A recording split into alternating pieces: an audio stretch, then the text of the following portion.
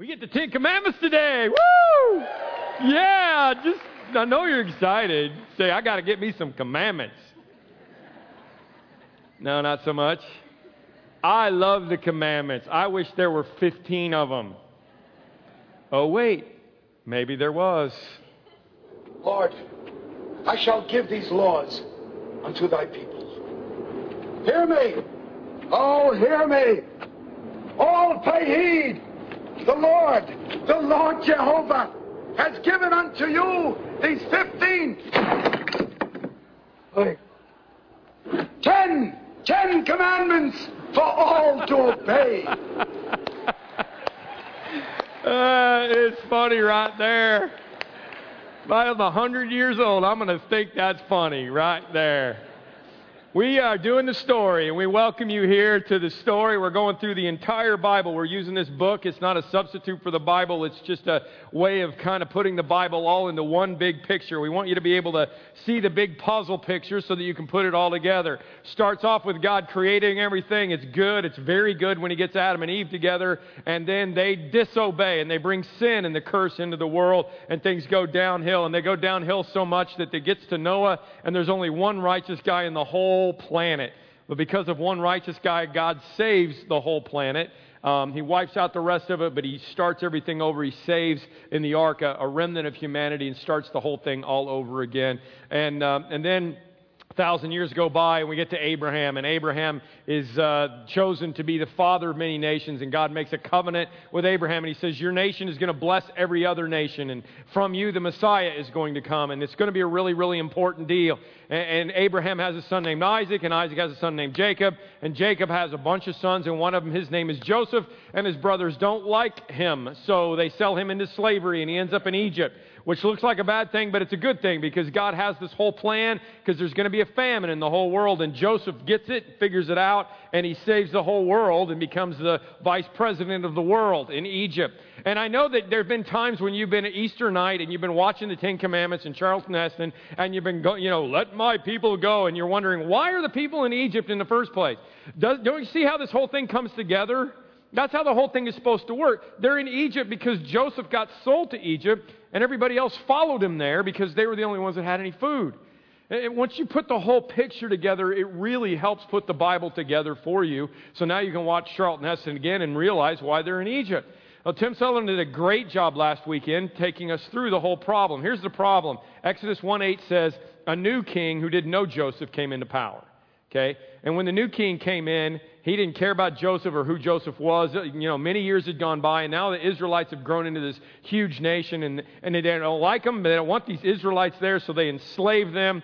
And God finally says, okay, I'm going to get you out of here. Go back to the promise that I made to Abraham. And Tim Sutherland did a great job last week getting us the beginning story of Moses and all the things that happened as a child. He missed one little detail. They made a picture about it.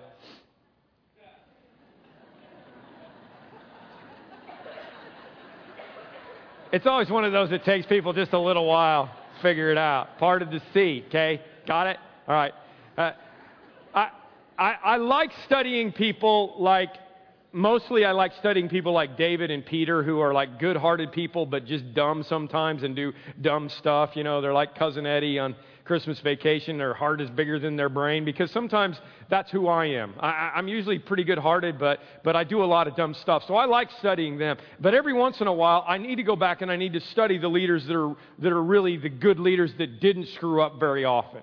Like we talked about Joseph, who really didn't do anything wrong. We got Abraham, who made some mistakes along the way, but he was a great leader. And we've got Moses today. Here's a verse about Moses that's amazing in the Bible. It says, now Moses was a very humble man, more humble than anyone else on the face of the earth. I mean, that's leadership, isn't it?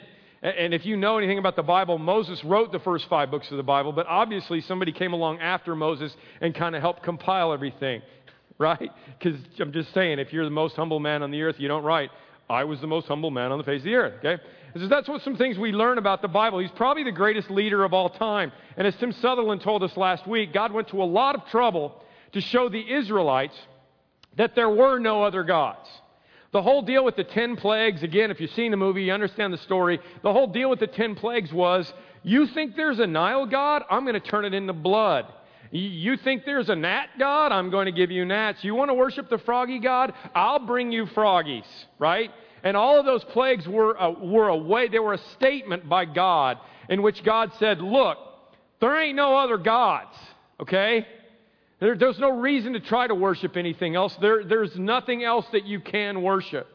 So in last week's reading, you read through the whole parting of the Red Sea and the manna from heaven and all this stuff. And so we get out away from Egypt, and they're safely away from Egypt, and they get to Mount Sinai, okay? And this is the week where God is going to make His covenant promise to Abraham come to fruition, all right? And it's really important that you understand this, because what's about to happen right now is God is about to make a covenant with His people. And here's the terms of the covenant. God told Moses, here's what I want you to say. You yourselves have seen what I did in Egypt, right? How I carried you on eagle's wings and brought you to myself. Now, it's a condition here, if you obey me fully and keep my covenant, then out of the nations you will be my treasured possession. Although the whole earth is mine, you will be a kingdom of priests and a holy nation. And these are the words that you should say to the Israelites, God told Moses. God is saying to His people, and this is pivotal. Chapter 5 is a key, I know you may not get this, but it's a key point in history, in God's history. Because for the first time, instead of God having a covenant with a person, He's going to have a covenant with the nation. He's broadening it out, all right? Now, if you're wondering about the covenant idea, I explained this a couple of weeks ago. I'll keep coming back to it. There's a difference between a contract and a covenant. A contract is something that I enter into with another person to protect myself.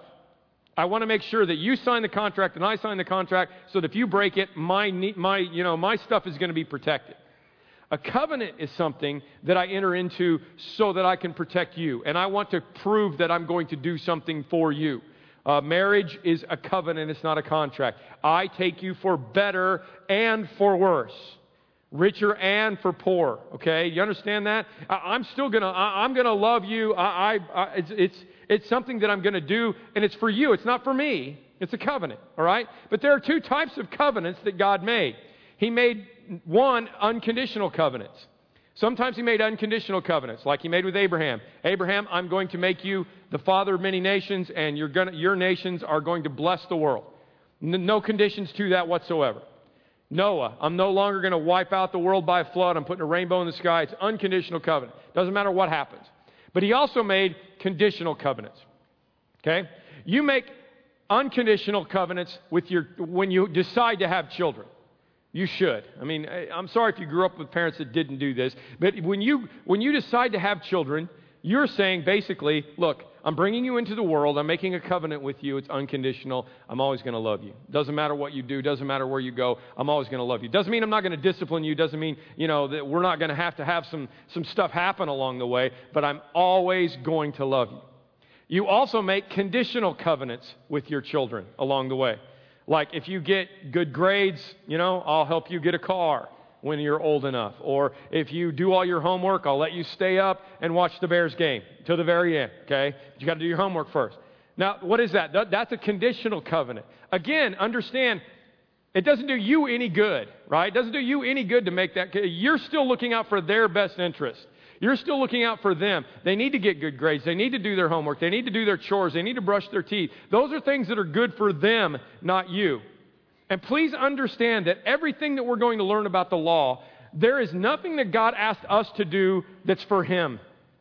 All God ever wanted out of us is a relationship, is love. That's all He ever wants from us, okay? Nothing. I mean, God doesn't care if we lie. It's not hurting God if we steal. It's not even hurting God if we worship other gods, because there are no other gods. We're just dumb, okay? That's the deal about this. It doesn't matter if we murder. What does God care? It's one less person for Him to worry about if you kill somebody, right? This is a covenant, all right? It's not a contract. It's a covenant. All God ever wanted out of us is to love us. But there's a part of this covenant that is conditional, just like there is with your kids. If you don't do what I say, then there's going to be discipline in your life, because I've got to teach you the best things, because I love you as your parent, okay? And from this nation, God invites this nation into this covenant, and He says there's going to be some conditions, and now I'm coming to Mount Sinai. We're all going to hang out together, and I'm going to give you the conditions of my covenant, okay? So we get to the Mount Sinai, and because God is great and God is powerful and awesome, that's a word we use for God a lot, he goes up on Mount Sinai and he says, don't let anybody even touch the mountain. Let them gather around, but don't touch the mountain because I am great and I'm powerful and they can't handle it, okay? And Exodus 20, verse 18 says, when the people saw the thunder and lightning, I'm on page 61, and heard the trumpet and saw the mountain in smoke, they trembled with fear. And they stayed at a distance and said to Moses, speak to us yourself and we will listen, but do not have God speak to us or we will die. They're already drama queens this early on, okay? It's amazing. God is so powerful and so awesome that they don't even know if they can listen to him anymore, which is why the whole rest of the story is so bizarre to me. Because if God is that great and that awesome and you're that afraid of him, the rest of the story shouldn't take place. If you read ahead, if you read this weekend, you know what I'm talking about. It doesn't make any sense. As a matter of fact, it may have something to do with the fact that I was in Nashville and Dallas this week, but here is my sermon outline for the day. Are you ready for it? Here it is. Go ahead. But God is great, beer is good, and people are crazy. That's my outline if you want to write that down. Now, I know some of you are new to Scripture and you're wondering, no, that's not in the Bible.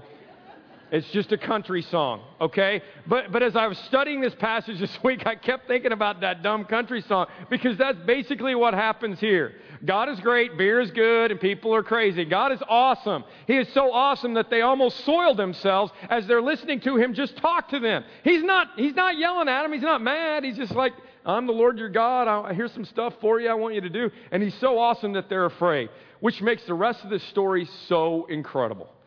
Moses says, okay, God says, okay, I won't speak to them directly. You come up the mountain, Moses. You and Aaron, your brother, come up the mountain and hang out with me. And I'll give you the conditions of my contract. So Moses goes up the mountain. God gives him the 10 Commandments, and here they are. Exodus 20. I'm the Lord your God who brought you out of Egypt, out of the land of slavery. You shall have no other gods before me. You shall not make an idol for worshiping. Don't take my name in vain. Remember the Sabbath and keep it holy. Okay, understand something. First 4 are about our relationship with God. The next 6 are about our relationship with each other. Honor your father and mother. You shall not murder. You shall not be an adulterer. You shall not steal. You shall not give false witness. Don't lie and don't covet. Okay, you see that? The first 4 are about God, and the next 6 are about us, which is why when they said, Jesus, could you tell us what the law is all about? Jesus said, well, I can sum it up into 2. Love the Lord your God with all your heart, and number 2, love your neighbor as yourself. That's the law. That's the contract, okay? That's the covenant. That's the conditions of the covenant that God has given us. It's all boiled down to those very simple things. And the people had to be thinking, all right, that's cool, we can do that. That all makes sense. And so in Exodus 19, verse 8, it says that the people with one voice said, we will do everything the Lord commands. We will do everything the Lord has said. Everything, okay? Because A, we're afraid of him, and B, makes sense. We agree to the terms of the covenant, the conditional covenant. We agree to that.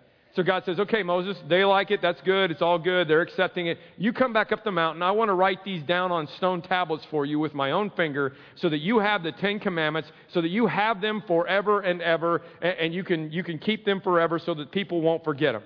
Well, Moses knows that the people are weak. So he leaves a babysitter back home to hang out with them.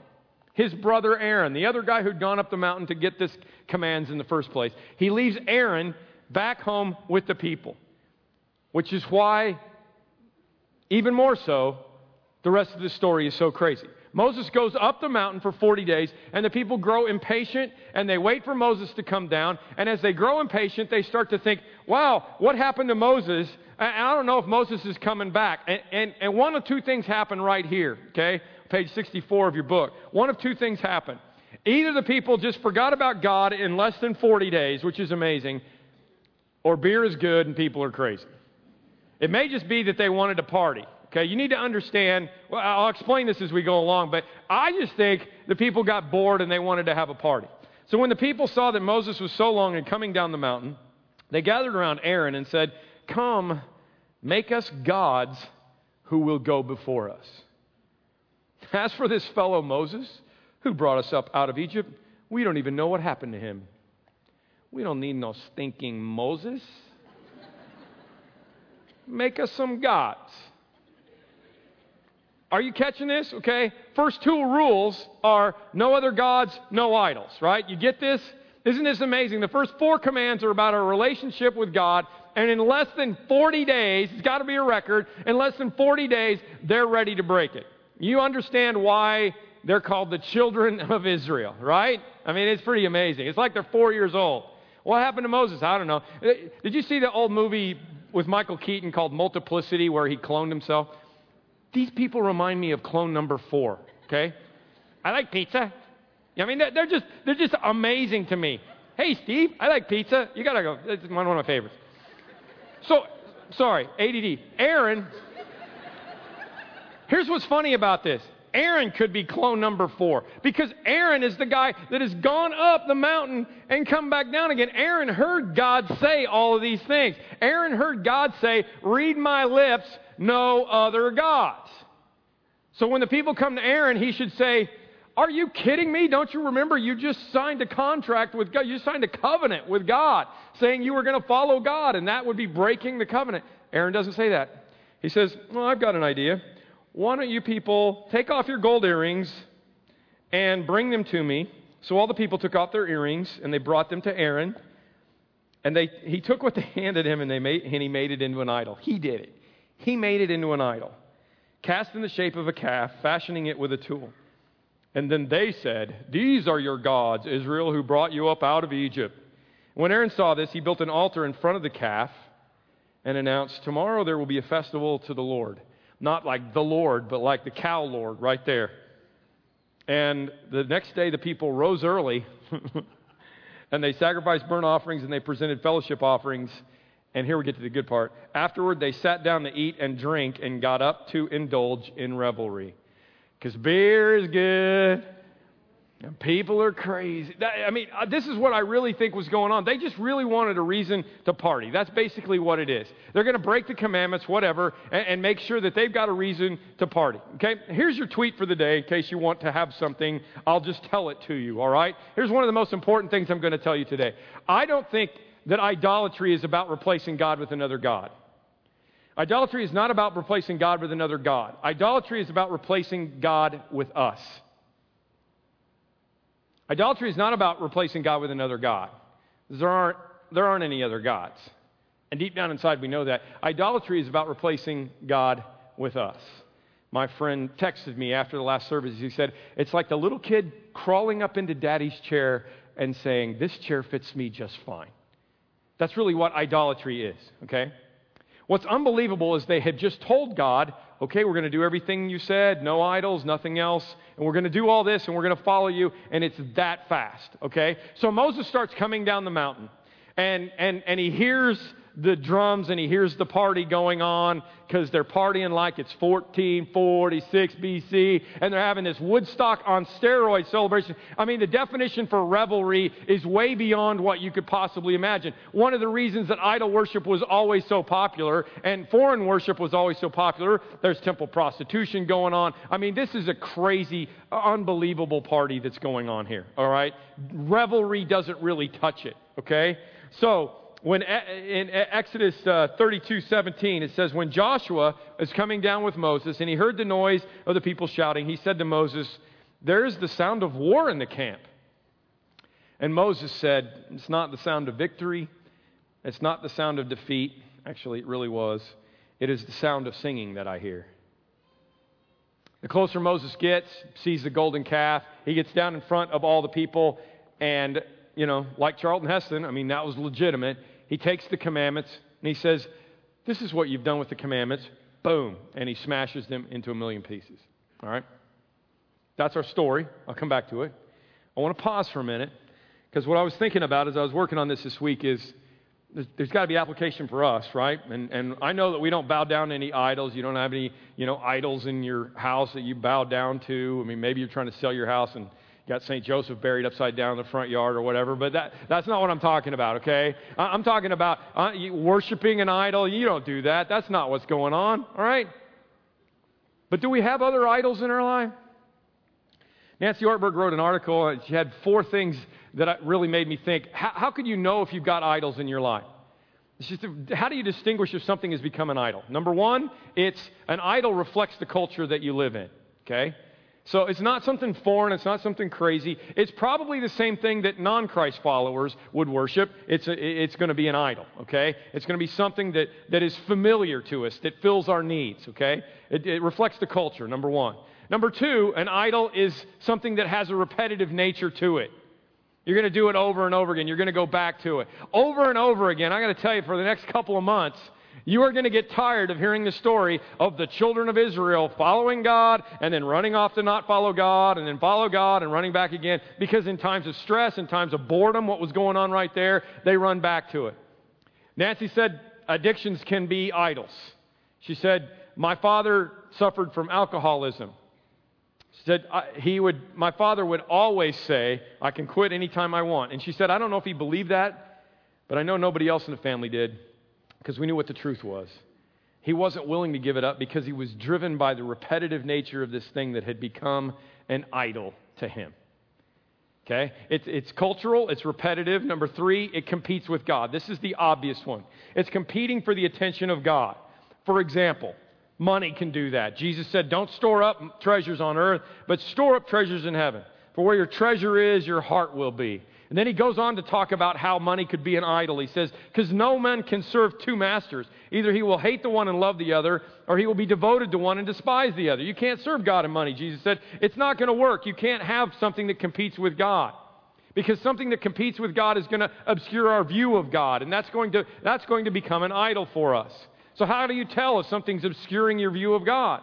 Well, how much attention, time, money, and sacrifice are you giving to that thing? Because the Old Testament law is very clear that when you brought a sacrifice to God, it should be the very best, the lamb without blemish. God was upset with Cain because he didn't bring him his very best. And in the New Testament, we are a living sacrifice, right? We're now the sacrifice, so we're supposed to be bringing our best to God. And if we're giving our best to something else or to someone else, then it's become an idol. It's cultural, it's repetitive. It could become an idol for us if it's competing with God. And number 4, it's surrounded by rationalizations and excuses. I'm back on page 65 in your storybook. This is great. So Moses is obviously a little upset with his brother Aaron. Why did these people do to you? What did these people do to you that you let them into such great sin? Listen to this. Do not be angry, my Lord, Aaron said. You know how prone these people are to evil. That's leadership right there, isn't it? Don't you love that? Heard a joke about a pastor who went to a new church, and it was a troubled church. It always had a lot of trouble, and the previous pastor, you kind of warned him about it, but he said, listen, when you get there, I've put 3 envelopes in the top drawer. He said, whenever you start to get in trouble, just open up one of those envelopes. Just do them one at a time, and they will help you out along the way. So things are going along pretty good for a while, and, everything's great, the honeymoon period. But pretty soon, somebody gets mad about something, and they're questioning the pastor's leadership. So he goes and he opens envelope number 1, and it says, blame me. Blame me. Blame the, previous administration. This is how we do this, right? And so he's like, yeah, okay. So he gets up and he says, you know what? All of our problems are based on the former pastor, what he did. It's all his fault. And the people bought it, and things went good for a while. But then after a little while more, there's another problem. And sure enough, he goes back and gets the next envelope, and it says, blame the elders. Oh, he's like, oh, that's great. So he gets, he's like, oh, you know what? I'm a great leader, but those elders, they're terrible. They're not very spiritual. They're not leading us in the right direction. And the people buy it, and they calm down a little bit. Obviously, the elders didn't, but they calm down a little bit. Things go on for a little bit longer, and he's like, oh, here's another problem again. So he goes back to the drawer one more time. He opens up the 3rd envelope, and it says, prepare 3 envelopes. Because there's only so much blaming you can do on everybody else, right? But listen to this. It gets so much better. Aaron says, oh, you know how prone these people are to evil. They said, make us gods who will go before us, and they didn't know what was going to happen to you. And you get over to verse 32, and it says, I said to them, whoever has any gold jewelry, take it off. And they gave me the gold, and I threw it in the fire.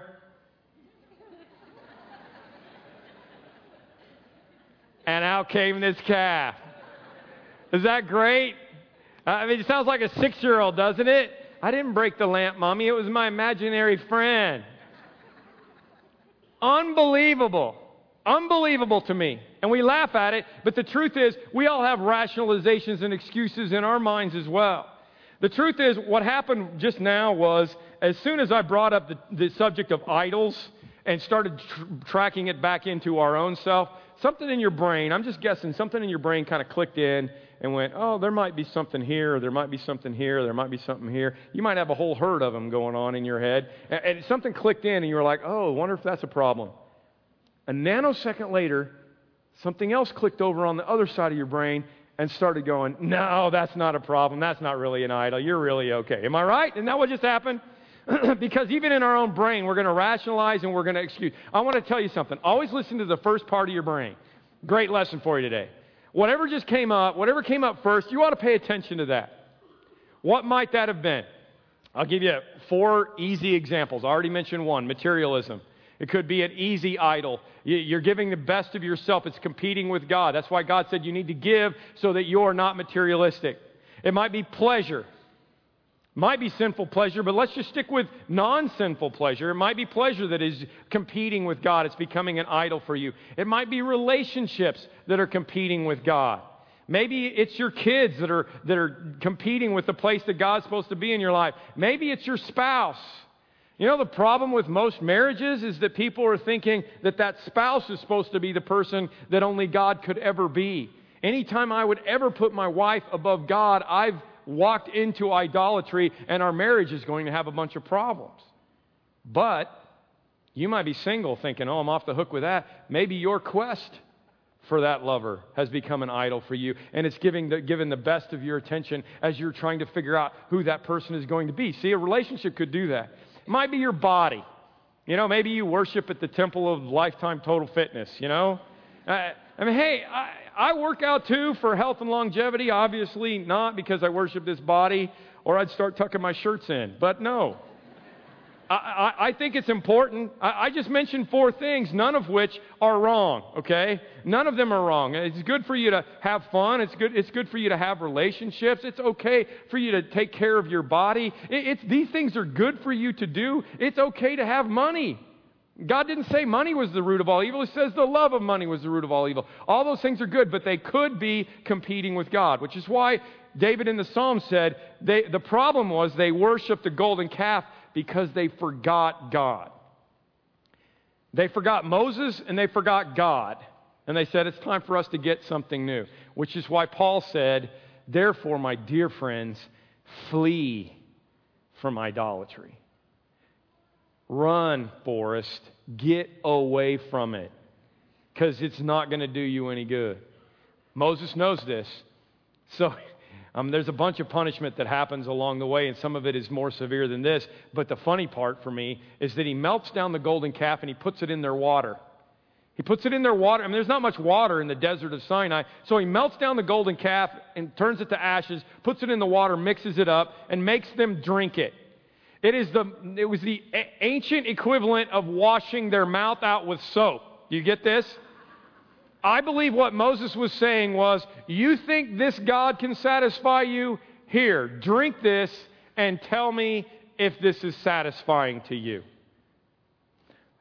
David, 400 years later, wrote about this experience, and I think he nailed it pretty well in Psalm 106. He said, they made a calf and they worshipped an idol cast from metal, and they exchanged their glorious God for an image of bull which eats grass. I mean, he throws that in there. He wants to make sure you realize how stupid this is. They exchanged their glorious God for the image of a bull which eats grass. They forgot the God who saved them, who had done all the things in Egypt and the miracles and the awesome deeds. They forgot God, and they exchanged it. I just got to say, is it worth exchanging the glory of God for the fill-in-the-blank thing that's going on in your life? Is it worth that for the bull that eats grass? And here's the problem, Christians. If you've been Christians for a long time, you know what the problem is? The problem is somebody comes to us and says, that might be a golden calf. We're pretty good at saying, no, that's just a big dog. You're not looking at it correctly. It's not really. We could have a whole herd of these things going on in our brains, a whole herd of these things going on that we know are a problem, but we're not going to admit it because we know this is wrong. We know idolatry is wrong. Let me help you to understand God differently with this, and then I'll finish this up, okay? The problem that you're not getting from the law, the problem, when you have a hesitation about the Ten Commandments, there are two problems. Number one, you know you're going to break them. You know you've already broken them. You know we're not going to do very good at it. But the second problem is we don't understand why He gave them to us, okay? If you can go back to the idea that this is a covenant and not a contract, it's going to be really, really important, okay? This is God our Father. Remember that? Jesus said that we're supposed to pray, our Father who art in heaven, right? Jesus said in Matthew 7, if you then, though you are evil, know how to give good gifts to your children, you know how to be a dad or a mom, how much more will your Father in heaven give good gifts to those who ask them? The Ten Commandments are good gifts. The Old Testament law was a good gift, okay? It was God's way of saying, look both ways before you cross the street. Otherwise, you're going to get run over. It was God's way of saying, don't run with scissors. It was God's way of saying, don't stick your tongue to a frozen flagpole. All right? Because I'm your Father, and I know what happens when you do this. This stuff is really the best way to live on all levels. Dostoevsky said, where there is no God, all is permitted. And when all is permitted, children get hurt. That's what happens. Even the commandments about following God are for our own good. When my kids were little, I did not have a commandment for them that said, you shall have no other dads before me. But the principle was there. Don't go following other dads, because I don't know where other dads are going. I don't know what they're doing. I'm your Father. I want you to follow me. Do you see what I'm saying? I know evil. I know what's out there. Maybe some great other dads out there, but you're my responsibility, and you follow me because it's the best thing for you. All of the commandments are like that. Keep the Sabbath. I mean, we know we can't run 90 miles an hour 7 days a week. We get that now. Honor your father and mother. Murder, adultery, stealing, lying. They're all here to protect us. Have you been on the other side of any of those commandments when they were broken? I know a lot of you have. And you understand why God said this. You understand why God did this for us. He is the Father. He is the Creator. He is the engineer, and He knows how we work. Scholars have estimated that up to 1/3 of the commands in the Old Testament, there's over 600 of them that we'll skip through because you don't need to know all that stuff as we go through the next several months. But there's over 600 of them. Over 200 of them have to do with health regulations alone. And they were health regulations that the people didn't even understand back then. One of God's commands was, if you have a pot that has a crack in it, throw it away. And I can't imagine how many times people said, oh, why do we have to throw this pot away? It still works, but it's got a crack in it. Well, the law says you need to throw that cracked pot away. Why would we need to do that? You know why they needed to do it? Because guess what breeds in the crack of a pot if you don't have good sanitary things going on? Germs. That's where they're going to live, is in the crack, not in the smooth place, in the rough place. That's where the germs are going to be. You know all the conditions about unclean things that were in the Bible? Don't touch a dead body, about the woman's cycle, about leprosy, about all the unclean stuff that went on. Why was that? That was so that we wouldn't get germs. Do you know when germs were discovered? 1845. So thousands of years before they knew why, God gave them all these regulations to help them to be in a better place. Please understand that about God. That's who God is. He's trying to take care of you. If you want to go follow those other gods, do you know what the ancient Mideastern medical practices were in Egypt, for example? If you had an infected splinter, here's the remedy from ancient Egypt if you have an infected splinter. It was an ointment that was composed of the blood of worms mixed with donkey dung. Put that on your splinter. You don't have to worry about your splinter anymore because you're dead of E. coli. Well, that's why God said, don't have any other gods in front of me because they're stupid. Follow me. I'm the guy who's going to take care of you. I'm Father. Father knows best. I could go on and on with the rule maker thing. Please just stop looking at God as the nasty rule maker and start understanding that He's the God who loves you, okay? Here's the best illustration I can give you, and I apologize in advance if you're a law enforcement officer. I love you, but I don't like it when you follow me. Right? You feel me? I mean, as soon as a policeman pulls out behind me, I start freaking out. I don't know if you do. But first thing that happens is my foot comes off the gas. It doesn't matter how fast I'm going. I assume that I'm speeding. So when my foot comes off the gas, I start looking around. Do I have my seatbelt on? My hands are at 10 and 2, and I get really, really nervous. Now, why is that? I'll tell you why it is. It's because I'm a lawbreaker. I admit it. I break the law. And when the policeman is behind me, it makes me intimidated. And I drive like my mother-in-law. That's what happens. Just His presence behind me makes me feel that way. And some of you grew up with that vision of God in your life. You grew up with God being this guy who's behind you, saying, thou shalt not and thou shalt not. And you're missing the point. Here's the point. If I'm driving somewhere and we need 2 cars and my dad is driving behind me, that makes me happy. I don't have anything to worry about, right?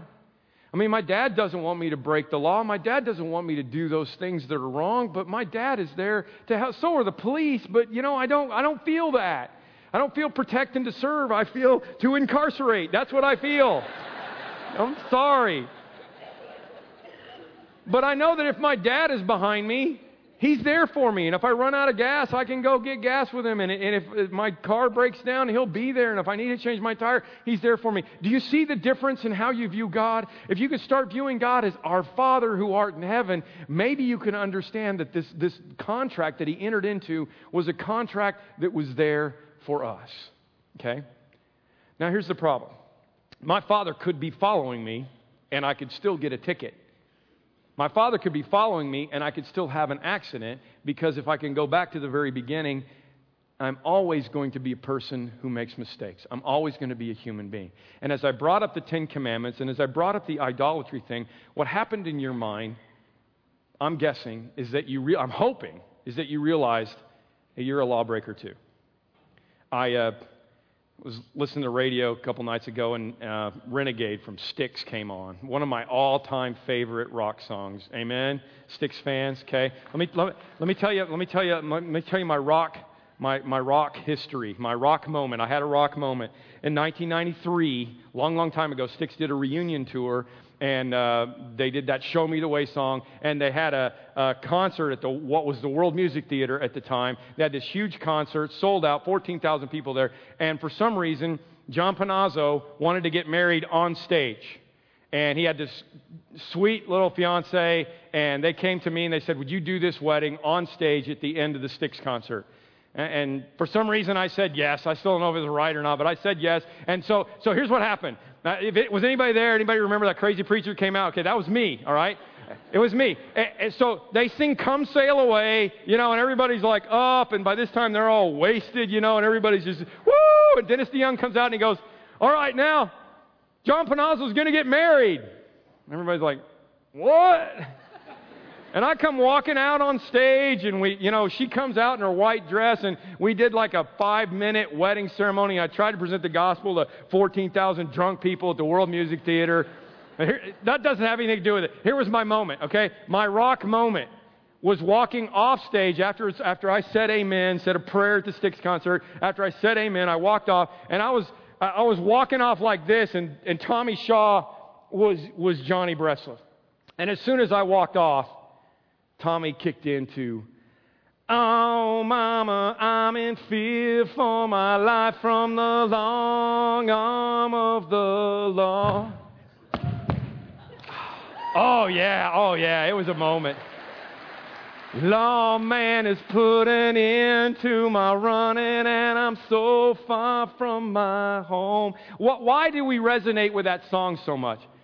Or Queen's Bohemian Rhapsody, or Eagles' Desperado. Why is it that song, there was something about those songs in that genre of songs that we related to, because we all knew we were renegades, and someday the lawman was going to catch up to us.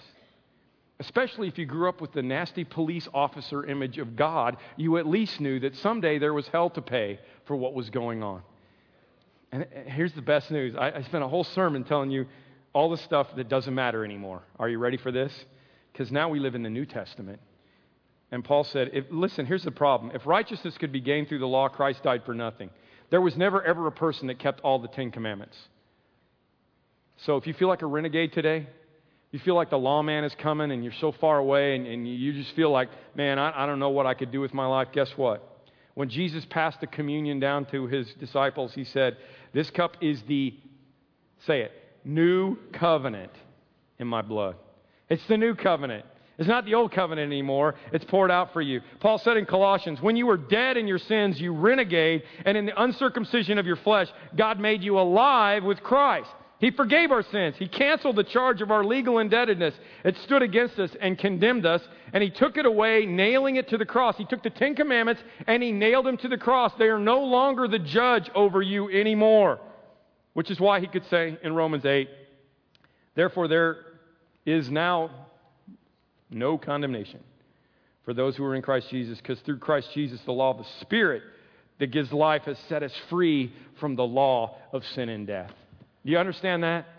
So we're going to have communion right now, and we're going to give you the opportunity, no matter how much of a renegade that you have been in your life, no matter how far you've gone from your home, no matter what's gone on in your, how many, if you broke all 10 of the commandments, and you realize that today, first of all, please understand that God gives us all of this stuff because He loves us, and He's not the nasty policeman that wants to pull you over. He is the loving Heavenly Father that's trying to protect you. But one way or another, if you are a person who's broken these commandments and you've never even accepted Christ as your Savior, we're going to pass the cup of the new covenant around. We're going to give you the opportunity to accept it today.